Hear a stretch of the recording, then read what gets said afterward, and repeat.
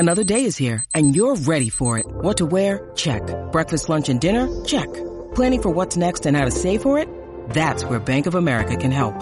For your financial to-dos, Bank of America has experts ready to help get you closer to your goals. Get started at one of our local financial centers or 24/7 in our mobile banking app. Find a location near you at bankofamerica.com/talktous. What would you like the power to do? Mobile banking requires downloading the app and is only available for select devices. Message and data rates may apply. Bank of America N.A., member FDIC.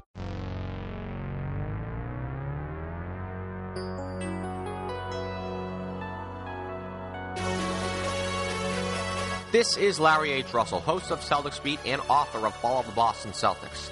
Thank you yet again for downloading the #1 podcast on the web which covers the NBA's winningest franchise, Celtics Beat. CLNS Radio truly values your patronage. Because of your loyalty to making Celtics Beat the most downloaded weekly Celtics podcast online, we would love to offer a free copy of my critically acclaimed book available at clnsradio.com/LHRbook. That's clnsradio.com/LHRbook. Happy reading and enjoy today's broadcast.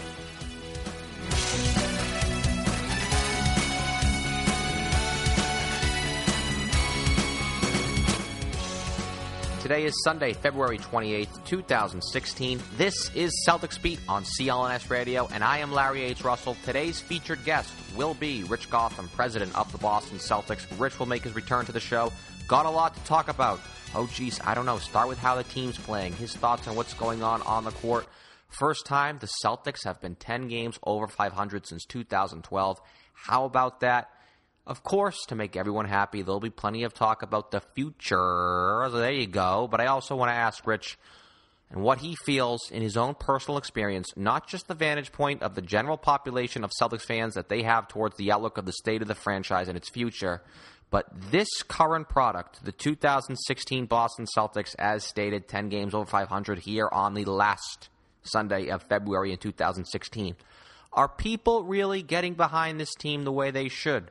Or could, with these scrappy bunch of overachievers who very well could make a run at, geez, I don't know, the Eastern Conference Finals. Hey, could lose in the first round too, but there's a chance this could be a team that makes a playoff charge. How does Rich feel with not just the data the Celtics organization has, and he has, but from his own personal experiences with fans? What kind of emotions does he take away from dealing with Celtics fans on the basis that he does, which he does do, and many in the organization do? The Celtics, they're very good about that, especially when it comes to treating their season ticket holders, conversing with them. So we'll get some real inside information there, and of course, my reaction to it as well. If that's what you really want, I hope. But we look at this past week, as the Celtics have returned to Boston, and they're in the midst of a 5-game homestand. Yes, as promised as well, today is the day we will give away our tickets to the Portland Trailblazers game on Wednesday on this broadcast. All of this on episode number 146 of Celtics Beat, which is being presented by SeatGeek and American Farmers Network.com. The Celtics, here we are. On the last Sunday of February, the 28th day of February. It is a leap year, so we got one more day. They sit at 35-25, 10 full games over 500. Imagine that. After yesterday's win against the Miami Heat, not the prettiest game. We got the 3 p.m. excuse, afternoon game. I mean, come on, it was 3 p.m. It wasn't 3 a.m. But yeah, they were a little flat early. Hassan Whiteside was causing some trouble in the first half. He was a real problem down in the paint. I think he had like 4 blocks in the first half or something. But the Celts righted the ship after that poor start. Great finish of the game. Really locked the Heat up. I know Miami came into this contest with a 21st ranked offense, so that's not a good matchup for them to Boston's 5th ranked D. So you could see that one coming. But it's not as if the Celtics team is cooking right now. It's definitely a different team post All-Star break as opposed to when they went to the break, I believe winners of 8 of 9 or something along those lines. But we'll get to the reasons to that coming up for sure. They also only threw 1-0 up on the board. I say that only like I'm let down, as if, because I'm a little downtrodden that they're not dumping $120 on teams. But bear down, they got the win, and an ugly win at that. I like it. Winning with a B-minus game. I do like that. The Celts have righted the ship here after sputtering a bit out west with that beat down right out of the gates at the hand of the Jazz. And their big guys, Derek Favors and Rudy Gobert, with the Jazz coming to town tomorrow and with the Celtics issues about having or at least trying to combat other teams' big men. That's not the last times you're going to hear those two names on this broadcast. I can promise you that. So the C's go 1-2 on that trip. Only win was against Denver. That looked as if they were playing at an 8% effort rate. Then they lose to a crappy Wolves team the following night after Karl-Anthony Towns, he ate them up for lunch. So they fizzled out a little bit out of the gates, but 2 good wins here. Very impressed with yesterday, if for no other reason, as I stated, winning the game fugly. They go back to Thursday. They held on against Milwaukee, survived another Greg Monroe outburst. Again, notice the theme here of big men having their way with Boston. But the Boston Celtics sit at 35-25. I know it's the third time I've said it here in the first few minutes of the show. 35-25, 10 flipping games over 500. Round of applause for this group. For Brad Stevens, continued improvement. It is there at every level. And let it continue, we hope. It definitely will not be easy. Busy week on the schedule this week as the Celtics are now in the midst of this 5-game home stretch. Milwaukee and Miami are in the bank as W's. But some real meat comes through here with Utah tomorrow, Portland on Wednesday, the Cavs on Saturday. No, I did not forget the Friday Knicks game. I've already branked that one up. So each and every game here, we continue to learn more about this team. I mean, this is a lot of fun, isn't it? Just some great games coming up this week, including that rematch with the Cavs on Saturday that everyone's really already has their eyes on. And I guess this is where I should plug the new pregame show hosted by yours truly on CLNSradio.com. No? Why, yes. Well, it's CLNS Radio's leading online coverage of the Boston Celtics is now even more comprehensive than ever. From the Celtics postgame show to the Garden Report and to Celtics Beat, CLNS Radio will now provide basketball fans game day coverage before anyone else in the lead-up to tip-off. The all-new Boston Celtics pregame show with LHR, yes, moi, will be released on CLNSradio.com on game day at 4 p.m. Eastern Time, making it the first pregame show to air anywhere. Download the CLNS Radio mobile app for your iPhone, Droid, or smartphone today so you don't miss a show. And not just for the pre- and post-game shows, but yes, this show, Celtics Stuff Live, which I believe will be available tomorrow. I'm pretty sure they've got Mark Murphy, Celtics beat man for the Boston Herald. Might want to check out CLNSradio.com for more details on that. The Garden Report, the only post-game show shot in high definition on the Garden floor, which, speaking of Celtics Stuff Live, Justin Poulin was on that telecast back on Thursday. So that to go along with all the raw and uncut locker room videos, again, all in crystal clear HD. All of that is available on the CLNS Radio mobile app. CLNS Radio is the home and the leading online provider for the most comprehensive coverage of the Boston Celtics. There's a lot going on right now, and we here at CLNS Radio will cover every square inch of this thing as we head down into the home stretch here with just 22 games to go.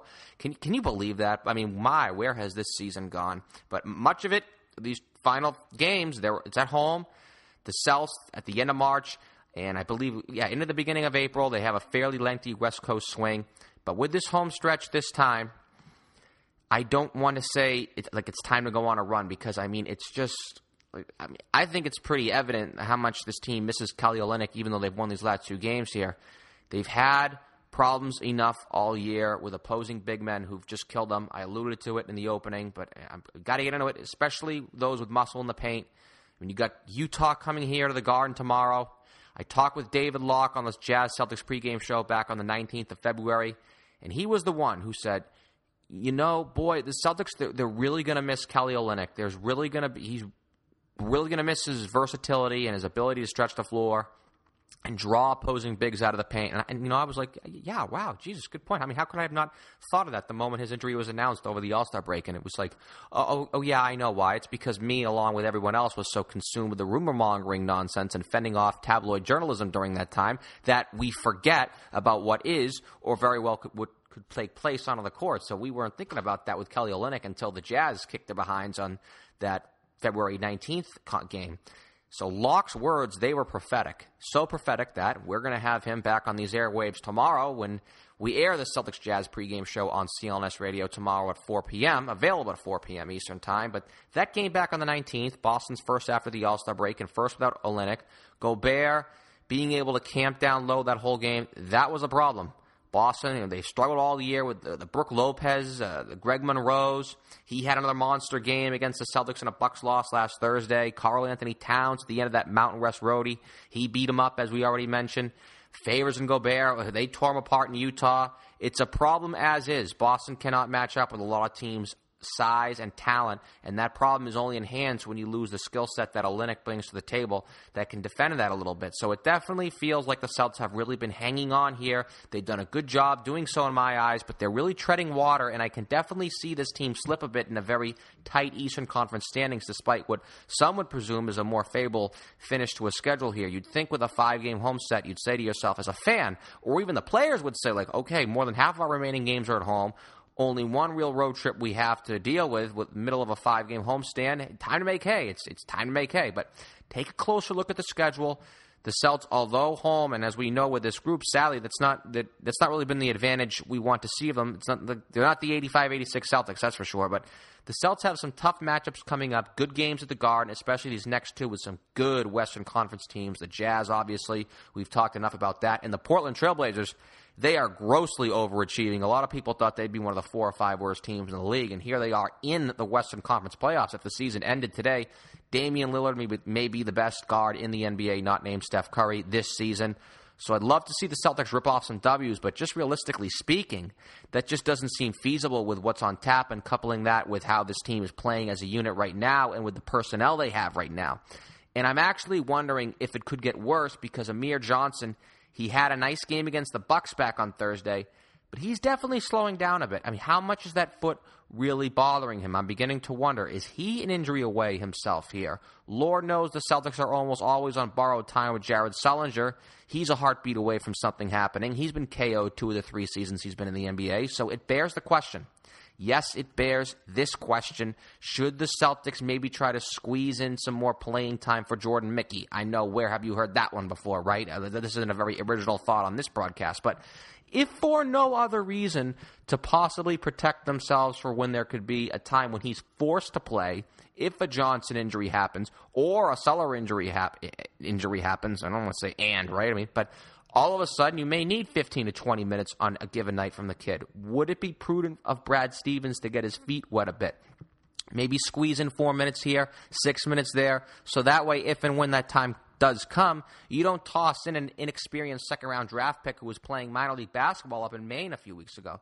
So, I mean, it feels like I'm going off the deep end a little bit here. I'm worrying like crazy. And just so you know, with the way this season has gone and what my intuitions have seemingly led to and to what happened on the court, all of my predictions have been reversed in the real world. I mean, remember doing a show here back at the end of December saying, all right, here they go. It's all lined up for them to go on a roll, run a few games now. Now you got the Lakers in the house, the Nets, they're coming in later, some other cupcakes, and it was... So now with the Celtics seemingly facing some adversity and not really firing on all cylinders, really grinding out these last 2 wins, hey, maybe they do string something together. They actually have won these last 2 home games, so Lord knows we'll definitely get into that with Rich. He'll offer his takes on what I was just talking about and then some, as Rich has always been very generous with his time and his opinions with us. Very authentic. We got that coming up here on Celtics Beat on CLNS Radio, but we kind of want to do our audience a service here. I mean, well, we always do, right? But over on AmericanFarmersNetwork.com, there are some great sales on just some really incredible steak specials. Obviously, AFN has a great selection of not just beef, but poultry and pork as well. And all their products are certified organic. They all have that all-important USDA organic label. And I'm telling you, there are just some incredible, incredible steak specials now going on. I know most of the audience already knows that AFN's beef is 100% grass-fed. And I tell you, if you want to get a head start on your fat loss now, especially as we're on the home stretch of winter, get that beach body ready, as it could be an earlier than usual start to the summer with this very mild winter that we're having here in the area. And I can tell you with experience, there's really no more effective way of burning fat and obtaining six-pack abs than having steak as the backbone of your diet. The science is absolutely settled on this. Certified organic grass-fed steak is one of the most nutritionally dense foods on the planet, and it doesn't just help with fat burning and muscle gain, but also the healthy fats in grass-fed beef. You get the right balance of omega-3 to omega-6 fatty acids that help you, give you just really appropriate hormone levels that could greatly enhance testosterone levels as well. So it's great for sex drive. So like I said, right now there are some great deals on AmericanFarmersNetwork.com, but some of these are expiring very shortly, so you're really going to want to act quickly on this one, folks. If you can, I'd do this right at this very moment. Definitely get on over to AmericanFarmersNetwork.com right now. Again, AmericanFarmersNetwork.com. Look around, see what they got. I'm a huge fan of the ribeye. They've got some great combo specials there where you can get a real bang for your buck, and especially when I'm trying to cut down myself some fat as we get ready to have our shirts off more. So I need to make sure that I'm getting all the highest quality protein, a good balance of omega-3 fats, all zero carb, folks. I'm telling you, you got to move on this at AmericanFarmersNetwork.com. I mean, today AFN is presenting our featured interview today here on Celtics Beat. President of the Boston Celtics, Rich Gotham. Rich has been with the Celtics organization pretty much since the current ownership group took over in 2003. He served as team president since 2007, succeeding the late, great Red Auerbach. Rich, first off, thanks once again for joining us here on CLNS Radio. I want to score some points with you right off the bat. Just to let you know, I'm in. Just re-up my season tickets. Year number 13, here I come. So tell me that those season ticket memberships are flying off the shelves like they're grass-fed steaks. I love it, man. You're early. You're what we call an early renew, which we like. Saves you a few bucks and gives us a little more certainty in terms of understanding how many people are coming back. But, it's been a good season for ticket sales, and we expect a really strong renewal from our existing base. We've done a lot of work this year, coming up with programs and benefits for season ticket holders to bring them closer to the team and give them more access and provide more, Celtics experiences. So hopefully, that plus the performance of the team and the bright future of this team is enough to get everyone coming back. Yeah, there's certainly plenty of perks you guys provided. We all saw with Brad Stevens disguising himself as a camera member with many of the season ticket holders and a recent benefit just this past Tuesday. Anyways, I want to hang on there with a few questions with that. I know you guys have a lot of data that we aren't privy to for more complicated data mining and surveys, which I got to admit, I feel like about 8 a year for you guys. But I know you talk a lot with fans. I once said there's a lot of bang for the buck with season ticket holders, and I mentioned that Brad Stevens a bit. But using not just the hard data alone, maybe more of an abstract analysis as well in terms of dealing not just with customers but other fans on a person-to-person basis. What do you feel like is the perception of fans towards the state of the franchise? I know you just alluded to it, but if you want to get a little more in depth, are there any changes from this year as opposed to last year when they first began to make this run under Brad, that being the team? Well, I think people trust this team. I think last year we obviously had that strong run post-trading deadline with Isaiah. And, in fact, since we've added Isaiah to the team, we've been one of the top, 6 teams in the NBA record-wise. But I think, people didn't know whether or not to what to make of that team for the longer term, because they'd only been together for a while. And I think this season is another step in the right direction. So people see that it's real, that there's some talented players on this team, that they play well together. The chemistry's good. The culture's good. They got a strong leader in Brad. They play hard for each other. And I think there's a level of, I don't know the right word for it, but I think people generally just feel good about this team and the kind of guys they are and the way they play. And I think last year it was a little bit of an unknown. I think we built some of that, even though we got swept in the playoffs. I think people saw how hard we fought in that series, gave Cleveland a tough go. And I think people have really come to appreciate this team. And, so that, bodes well for, the team and obviously the business. It's very interesting, too, when you look at the way the fans look at the team. I think they definitely buy the long-term message, but I was on a pregame show up in the local ESPN radio affiliate up in New Hampshire, and someone asked me why you think that maybe the fans, while they buy into the team and the long-term messages you guys are selling, aren't have this through-the-roof excitement about the current group. And I started to really think about my theories for that. I was asked about it on the spot, and I don't think I gave the right answer, but I was thinking about it today. And I sort of was wondering, it might be the constant goal, looking at the long-term goals. So do you feel like the constant message of that long-term goal, while, it is very honest and outside observers are far more educated towards getting to that goal when they were, say, 10, 15, 20 years ago. So that's going to really resonate with them a lot more than it once did. But Are there any downsides, especially when it comes to maybe generating the kind of excitement a team that's currently third in its conference and has the potential to make a playoff run all the way to Memorial Day, generate the kind of excitement a business operation like the Celts would want, when it feels like, at least from my vantage point, Rich, the constant message seems to be that of long-term goals, the summer, cap space, transformative move, Banner 18, hopefully Banner 19, 20, 21, 22, 23, 24, 25, if you want to get really funny. But you guys ever think about, like, and maybe I'm ignorant here, Rich, but that there's this level, plenty of excitement amongst the fan base over this current group? Right. No, I think it's a good point you're making. I think, when we talk about it, we say, the present is bright and the future is brighter. I think the good thing that's happened is, a lot of times when people talk about, rebuilding teams and transforming teams, it's 3, 5, 7 years of pain. With this team, we're able to see the team grow and move along the curve, progress along the curve without foregoing any of our future opportunity.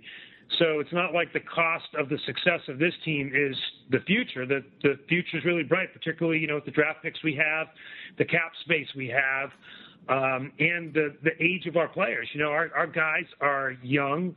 They're under good contracts. They're growing together as a group. So, I think part of it is people look at this team and they say it's good, but it's going to get better, and they're more focused on the it's going to be better part of it, which you can't guarantee, but certainly that's our plan.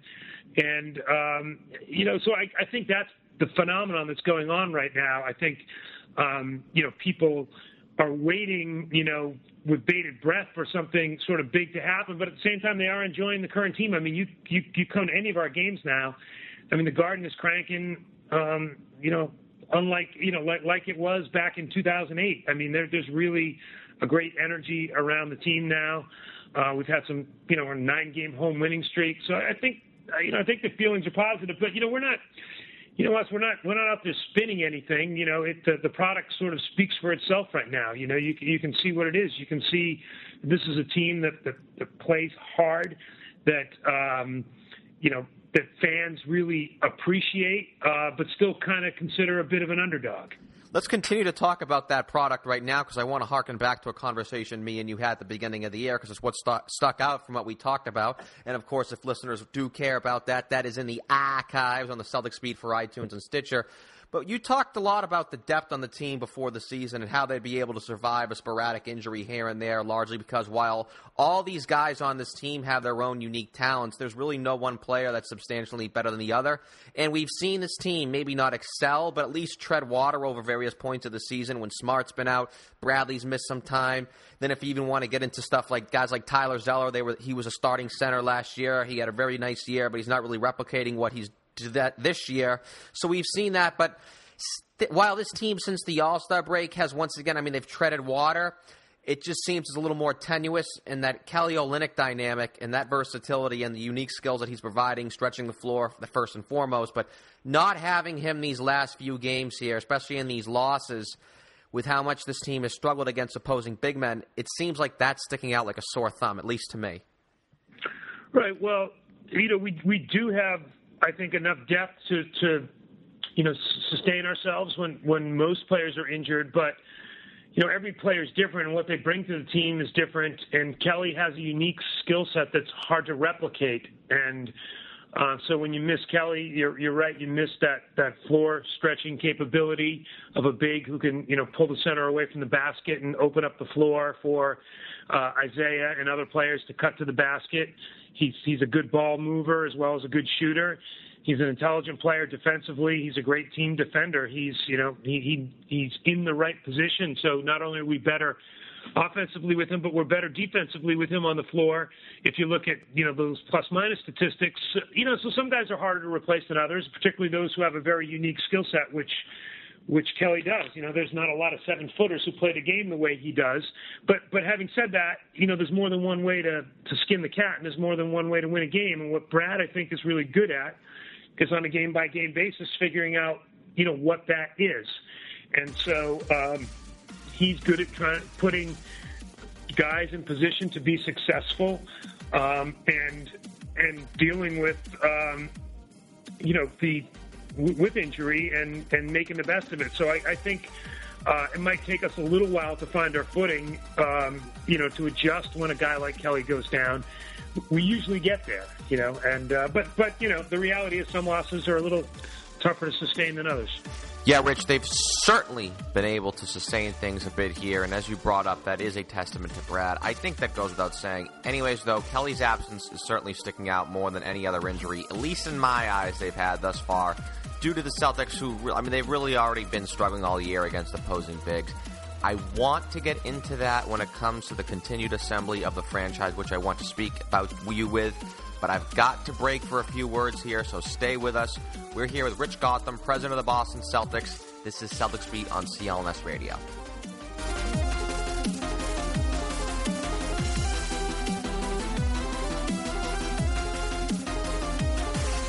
Have you ever been frustrated trying to buy tickets online?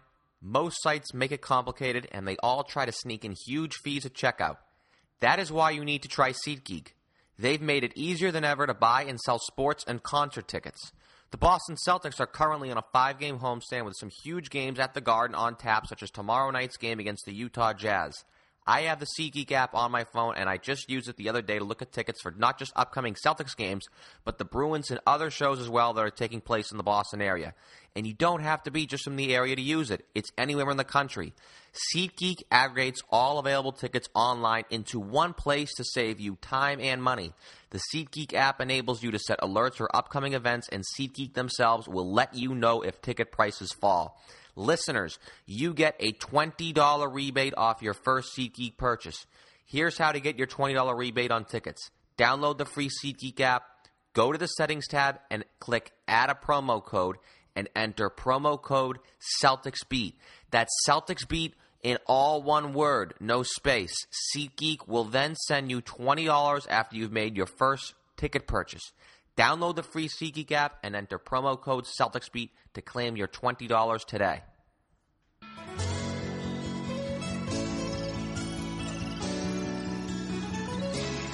Hi, this is Brent Berry, and you're listening to Celtics Beat on CLNS Radio. Brought to you by American Farmers Network. To receive all the big benefits of small family farms and to eat healthy, log on to AmericanFarmersNetwork.com.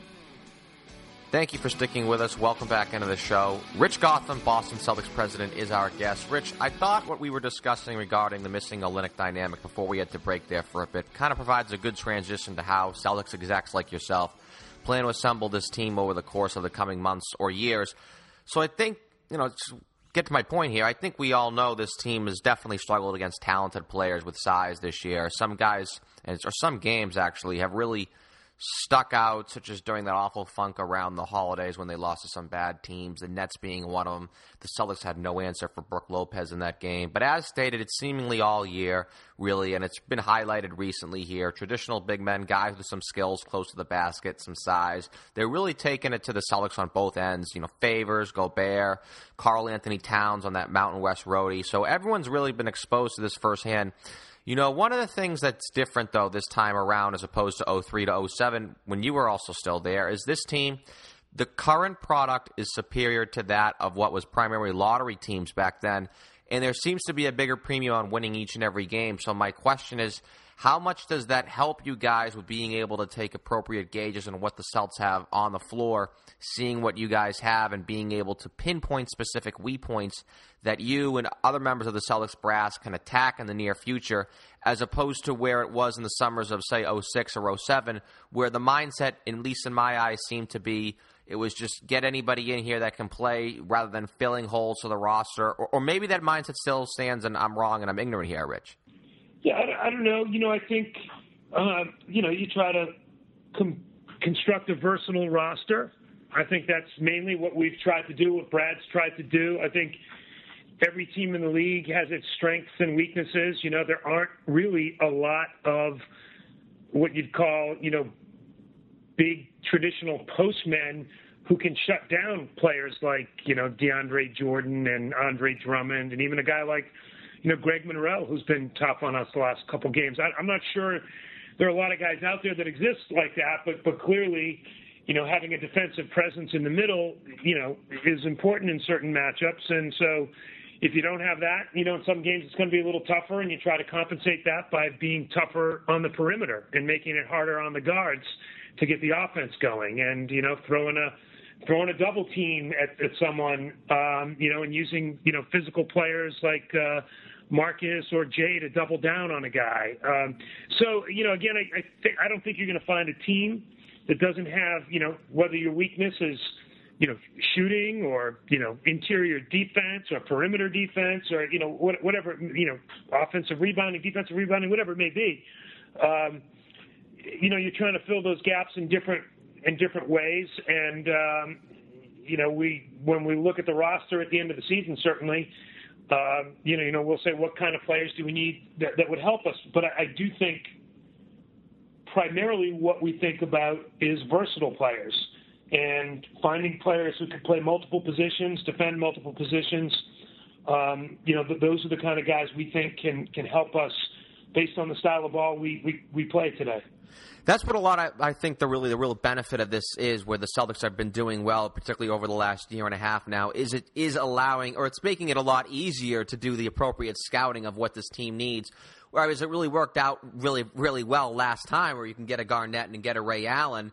But there have been so many instances in history, especially as so many teams try to copy what that Celtics blueprint did. It worked for the Miami Heat, but there were a lot of teams I don't want to name teams, but we'll just throw the Knicks out there. Amare and Carmelo, that didn't work out. There's been so many teams where it didn't work out. And me and you, we've talked a lot over the years now on these airwaves. I've watched you. You've gone out in the media. Many other team execs have been, very open to not just the hardiest of Celtics fans, but the general population in my eyes. Danny Ainge seems like there's not a day that goes by where he doesn't make himself available to the public. So you guys have all universally been on the same page, preaching very similar messages. The phrase transformative move has somehow been tossed around so much that the talking heads and the other teleprompter readers are reiterating it so much. So it's not I've always been well, if there's a move that can be had that can make this team a championship contender overnight, and we're not going to get it, great. But I also just look at it, I wonder if it's changed where you're not going to be able to see a replica of 2007 anymore. And I don't know. Do you think the times are a little bit different here? Do you see where this team is at now and possibly make some adjustments to your thought process of not just 7 to 10 years ago, but maybe over these last few years here, where maybe there's more of a premium on the organic model of assembling a team? Because I guess it's twofold. Like we've talked about, how there's been persistent incline here over the last 2.5 years now, both from an individual and from a team standpoint. But couple that with something we haven't talked about, and I know you're aware of, a seemingly new environment around the league where other elite-level talents are not as obtainable as they were, say, 7 to 10 years ago, when many of those guys were almost forcing their way out of the market. So, do you think that your thought process in terms of, or the whole organization's thought process has changed, not just from a decade ago, but the last few years, because of those two things, and because of course, where the team is at right now? Right. I think the answer to that, is yes. I think our answer to that is to not be married to any one single strategy to improve the team and build a championship team. It's to execute across multiple strategies to try to get there. And so when we think about, how do we improve our team, it starts with drafting well and developing our players. And that's a really big, important part of what we do, particularly with all the volume of draft picks that we, have had and will continue to have over the next few years. The other piece, obviously, is managing your cap space such that, when opportunities become available, whether it's, via trade or free agency, you've got the financial flexibility to move.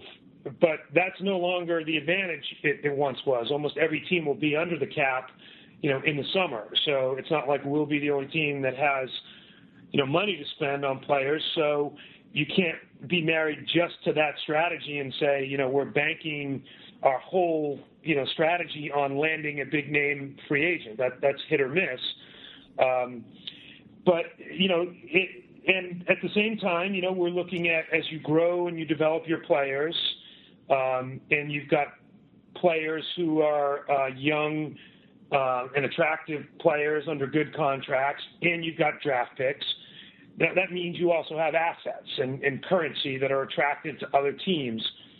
And so if you said the best way for us to improve this team is via trade, then you've got the assets that allow you a seat at the table to have those discussions. So if a big player is being moved, we're in a position to at least have a conversation about it. And so we're trying to execute across all of those things, not just any one of them, and hoping that by giving ourselves multiple options of improving the team, we have the best probability of ultimately getting there versus being married to a sort of big swing and a miss strategy on free agency only, or hoping there's another, Ray Allen or Kevin Garnett trade, or hoping only that, all of our young players turn into all-stars and they deliver the next championship. So you put yourself in position to have multiple options to execute against, and then you look for the best opportunities, and you try to be patient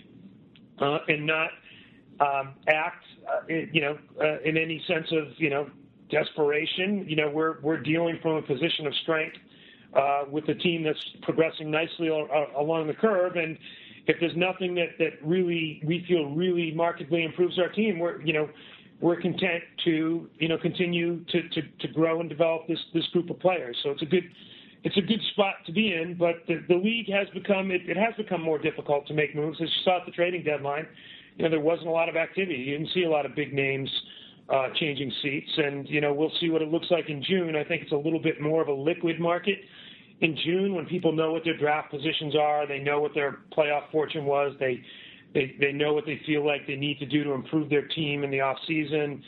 So I think it gets a little more easy as you get closer to draft night, but we'll see. Real quick, I want to get you out of here, but I definitely want to follow up on that. You mentioned how you believe it's going to get easier as you get to draft night. However, I'm sort of like glass half empty type of guy. I've always been actually a little bit concerned about the pressure on a possible dwindling value due to the excess amount of draft selections the Celtics carry into it. It's almost like a burden in a way, even though it shouldn't be. You guys do have 8 selections, albeit 5 of them are second-rounders, which there's a lot of flexibility there. Those contracts aren't guaranteed. You can stash those guys in international leagues overseas, as you saw with Marcus Thornton. Those picks can be sold, they can be rolled over, etc. But, I mean, am I kind of not – I don't want to say freaking out, but how do you look at that in terms of the draft picks that the Celtics have and the possible pressure that they're going to be – you're going to have to move them, and 30-some other teams know that Danny has to trade them himself? Well, I mean, I look at it as 8 shots at getting a great player, right? I mean, the draft is a numbers game. The more picks you have, the more likely you are to come up with someone who turns into a star player, whether that's, at the top of the draft, with a known, sort of name player, or, it's in the second round with a guy like, look at Golden State and Draymond Green, or look at, a late first rounder like Jay Crowder. I think, there are ways to those are just, to me, those are just more at-bats that give you an opportunity, to hit a deep ball. And so if we maintain all of those picks, that's absolutely the choice we'll take. We'll be using those picks and trying to get the best players we can. And but I think when it comes to trading and all that, most of that pressure is self-imposed, right? So we're certainly not going to devalue our draft picks because we've got more of them. You didn't do it last year. What's that? You guys didn't do it in the last draft, so you're consistent when you say that because you have the historical evidence. But at the same time, listen, if you said because we've got 2 or 3, we've got 3 first-round picks, and we had an opportunity to use one of those picks, to improve the team in trade, let's say. Well, it's easy to part with that knowing that you've got 2 others, right? So I just think it gives us more flexibility. I think when it comes to draft picks, I don't see a downside. I think more is better. And if someone on the other side of the table says, well, I'm gonna lowball these guys because I know they've got all these draft picks, then that's probably something we're not going to go along with. I know. I was just looking at it from the glass half empty way. But Rich, we appreciate you having you here. But I wanted to get you out of here with I'm going to toss you an on the money, no look behind the back, full court touchdown pass for an alley-oop. So here's one for you to throw down with authority. Get you out of here with a final message to the audience of this show. Well, I don't need. All I need is the Isaiah Thomas pass to Jay Crowder in the corner for the 3 to seal the game. That's the highlight right? of the season. But I wanted to just give you the floor, just a little message to the people who listen.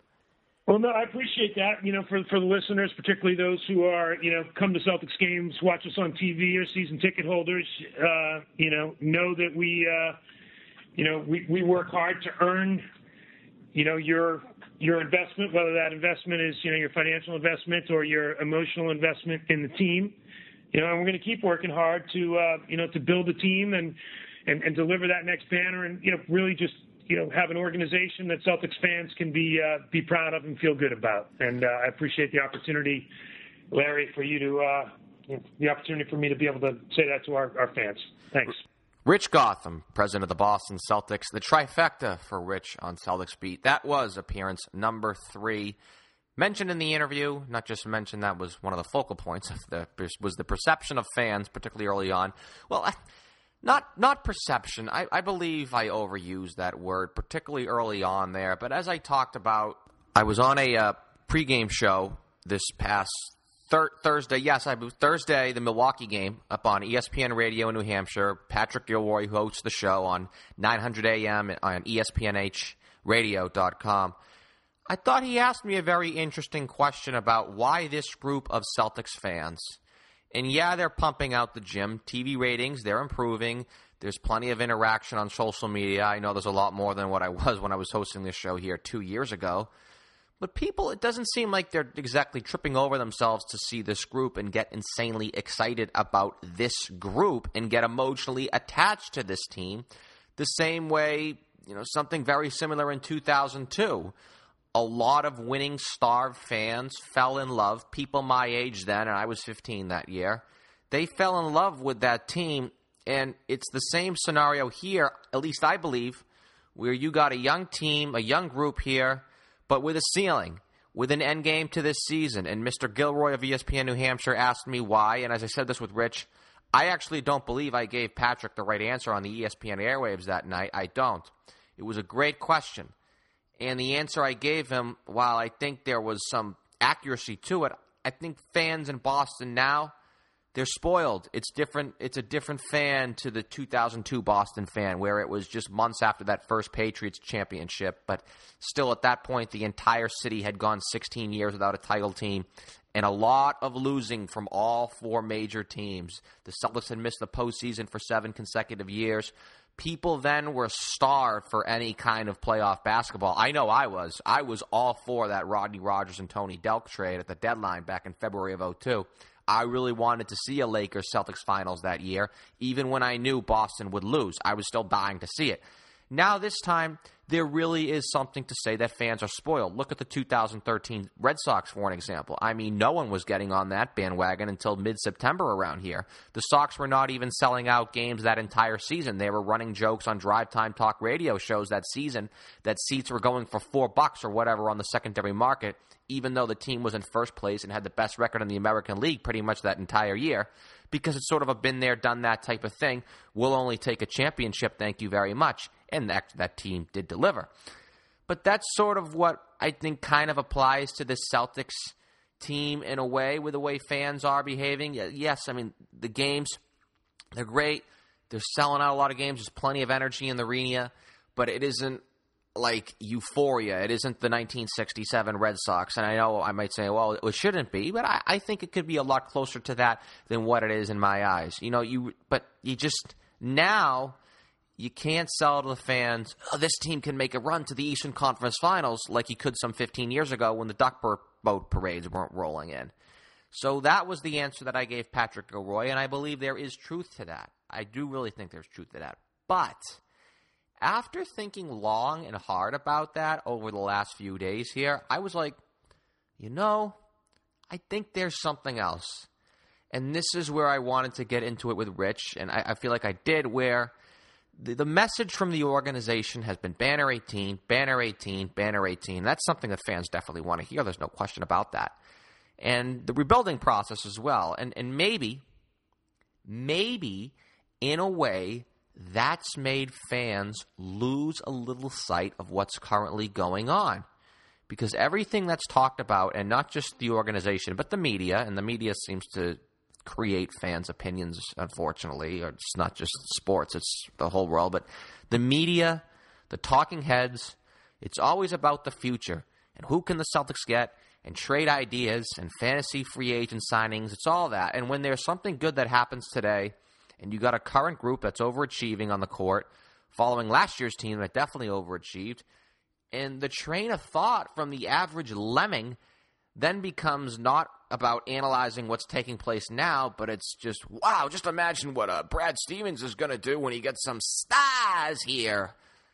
So to answer Patrick's question and the general question of why myself or anyone for that matter think are the reason or reasons for why the general population of basketball observers here in the area are not falling completely in love with this team and gearing up for a playoff push that could very well go to the end of May. Think about that, folks. Basketball in Boston in 2016, around Memorial Day, that's unfathomable, or at least was unfathomable as far back as, say, early October, before all the computers came out with these results from various algorithms that spit out the Celtics winning 47, 50, 53 games, or whatever prior to the season. That got everybody's sexual organs all revved up about this basketball season. But this team is playing well. Like I said, right now they're treading water a little bit here. You can see some signs. You can really see, they're more than just warning signs. They pointed out with Rich, it's been, in my eyes, more than this, this team needs a closer deal. You see it every game when another team has a burly and talented, not one or the other, but both. They got a big. Saw it in game one of the season, of game number 1 of 82. Jahlil Okafor, Philadelphia, came out and set the world on fire before Brad Stevens tapped Sellinger to quell that outburst a bit.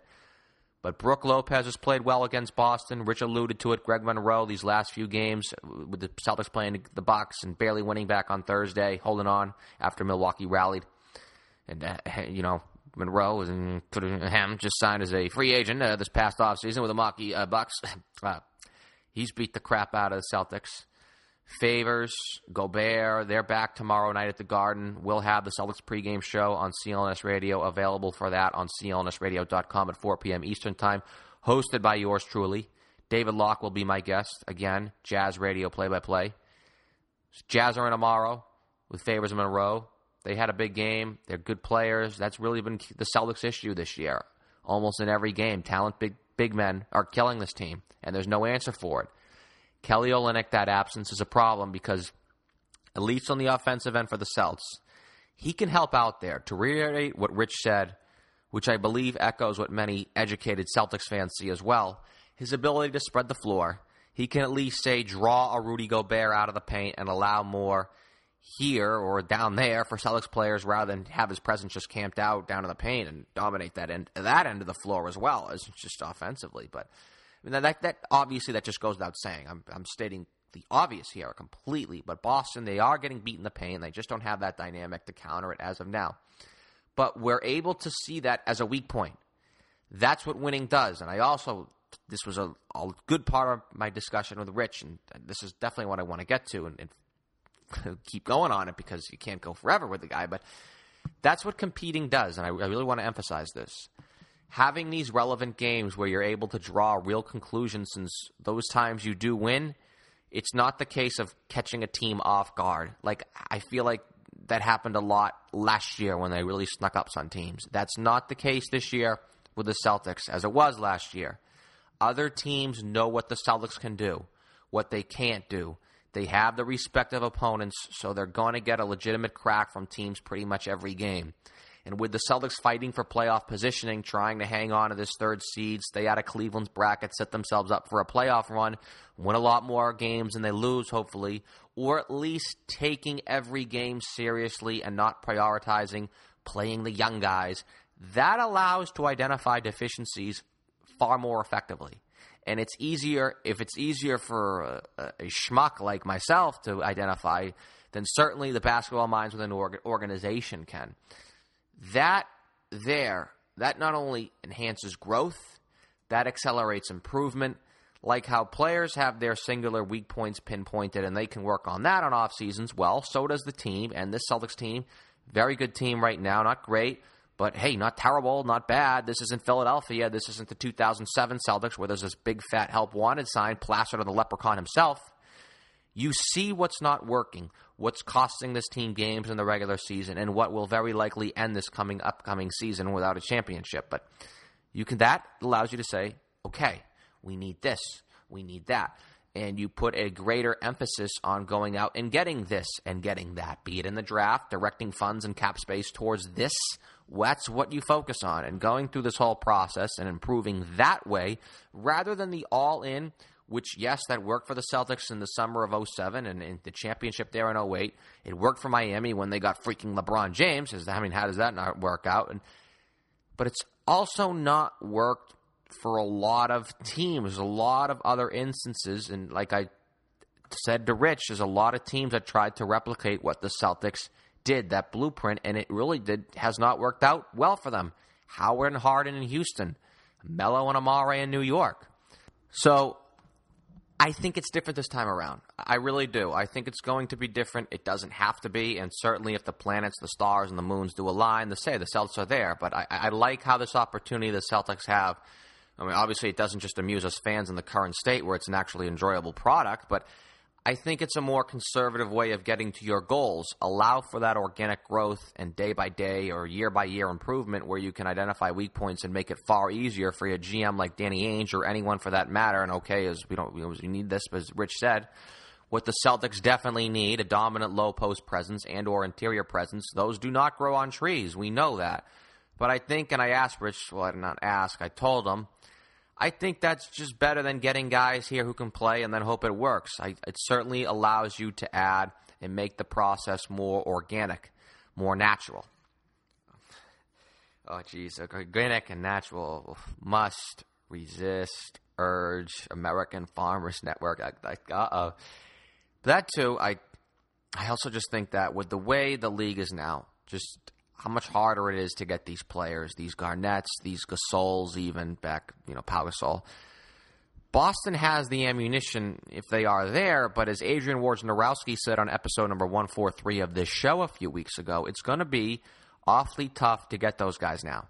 There's a lot less player movement or player movement for significant players than there was in the prior decade. And here's another caveat to think of. Let's just say hypothetically, you can go all in now. You can cash out. Do you want to do it? Now think about that long and hard. Think long and hard about that. Think long and hard. There's a team out west there, Golden State. They may very well be what the 1990 Chicago Bulls were with Steph Curry. As young as he is, as young as that whole team is, they may be Jordan's Bulls where nobody else can win. There wasn't anyone else allowed to win in the 1990s. There were plenty of good teams, but no one was allowed to win in the 90s except for Chicago because of how good the Bulls and how good Jordan was. Golden State could very well be that. Think that over. Think it over. Especially when thinking of that 3-year window, which is what the Garnett team essentially had. I tell you, seeing how good, not just obviously the Spurs, Golden State, seeing how good they are right now and will be, you've got to think long and hard about cashing in and building a team around dudes in their early 30s like this team did in 2008. And I'm sure Danny Ainge is going to think long and hard about that too. I'm not saying that if this summer you tell Kevin Durant, hey, thanks, Kevin, we're all set though. I mean, obviously, definitely not as a free agent, God no, but just saying the hypothetical of, and I hate throwing names out there, but the hypothetical of a Carmelo Anthony. Guy in his early 30s, very talented player. Or, okay, how about this?